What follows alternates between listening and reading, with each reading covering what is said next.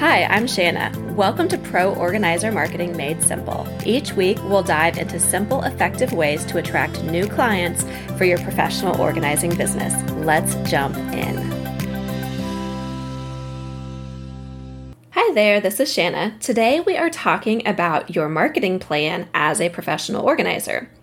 So what is a marketing plan? A marketing plan details your strategy for taking your services to market, or put another way, how to package and sell your services in the marketplace.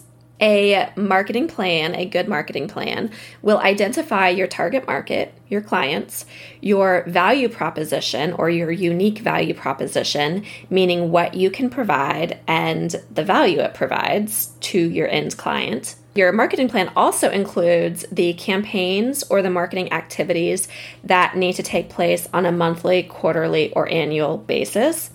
And then it also includes the metrics to determine success. Something to note about a marketing plan is that it should be adjusted regularly based on what's working and what's not. You need regular evaluation and optimization for anything marketing. What works for one person in one market with one set of services may not work in another market. It's just how things go. So there's a lot of evaluation and optimization to be expected, but a marketing plan will help you sketch out what your plan is, where you want to go, and then how you can get there, and then how you can decide or determine if you're being successful at it. A marketing plan is part of a business plan, which describes all of the important aspects of a business, such as goals, values, mission statement, budget, and strategies. Also, a marketing plan is often required to secure funding or capital for a new business. I highly recommend spending time and energy and investing in a marketing plan for your business. How I recommend you go about it is using the on-track wheel.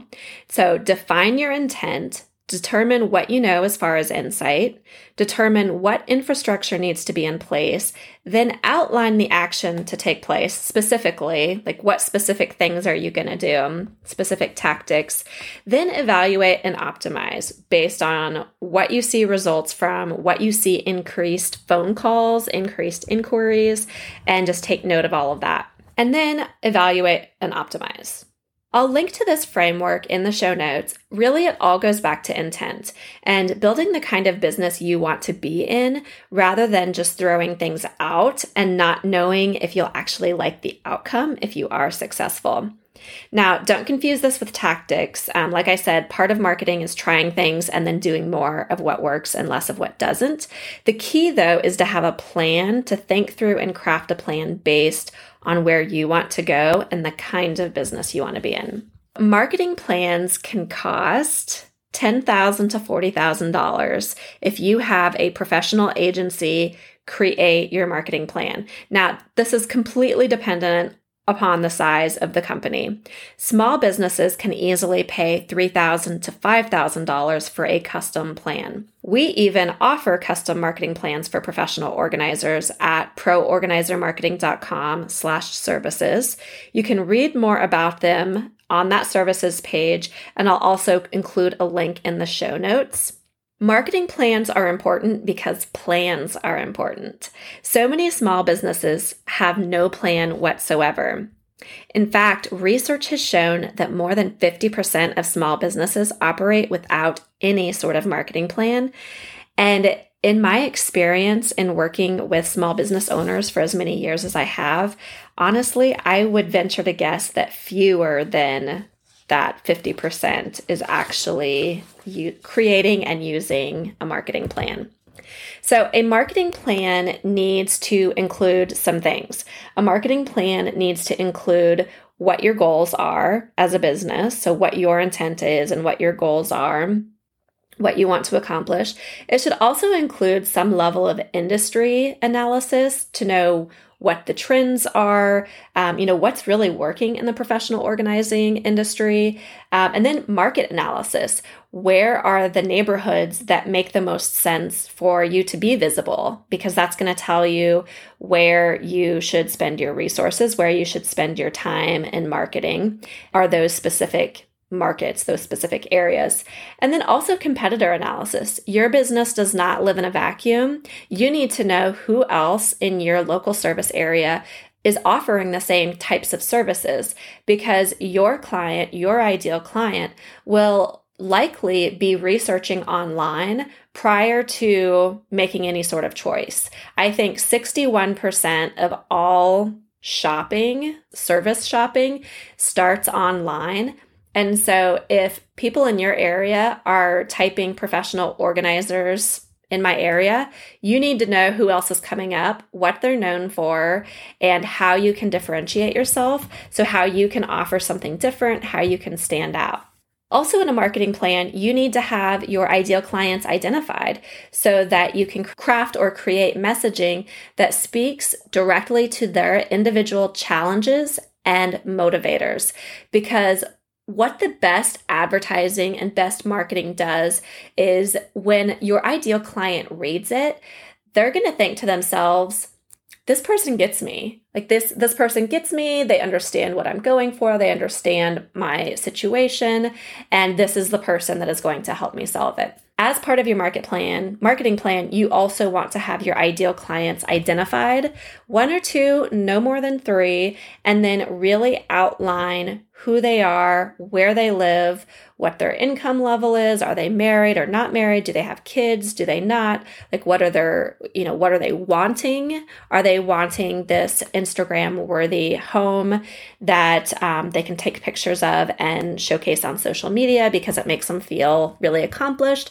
Or are they a busy family that literally just wants to be able to park in their garage again? All of those are the sorts of things that you should be identifying in your ideal client section of your marketing plan. And then after you've done kind of the internal analysis and then the external analysis, so that internal analysis is going to be where you want to go as a business and how you're currently showing up or how people are currently finding you. And then that external analysis is going to be what is going on in the industry, what's going on in the market. And then that includes your competitors so that you know how you can stand out from them. And then, only then, do you have the list of actual marketing actions to take? A lot of people want to jump straight to the action part of social media or Facebook ads or Google ads or all of these things, which is fine, but you're also going to need some infrastructure in place to make that money worth it. Because if you don't have a website yet, then you do not need to be spending ad money on Facebook to steer someone to a website that doesn't exist. Same with Google ads. So there are going to be some infrastructure pieces that need to be in place. And then there are going to be kind of ongoing activities that you'll do. And that will likely include social media, creating content to continuously add to your website, utilizing keywords, figuring out what those keywords are, all of that sort of thing is going to be in your marketing plan. And then you're going to talk through in your marketing plan, or at least think out how you're going to evaluate and optimize. And honestly, that can be as simple as having Google Analytics installed on your website so you can see your website traffic, so that you can see how people are finding you online. But it also can be as simple as asking people when they call you how they heard about you, and then just kind of keeping a tally mark of, okay, this person said they saw me in this Facebook neighborhood group. This person said they saw me by doing an online search. Whatever it is, write it down and then do more of that. So you've probably figured this out already, but without a marketing plan, with your intention at the center, you might end up at a place that you're not excited about. If you're successful, I think I've told a story before about someone who offered moving services. They wanted to grow by X%, kind of had a revenue goal in mind, but also divulged that they were already kind of miserable because they were too busy.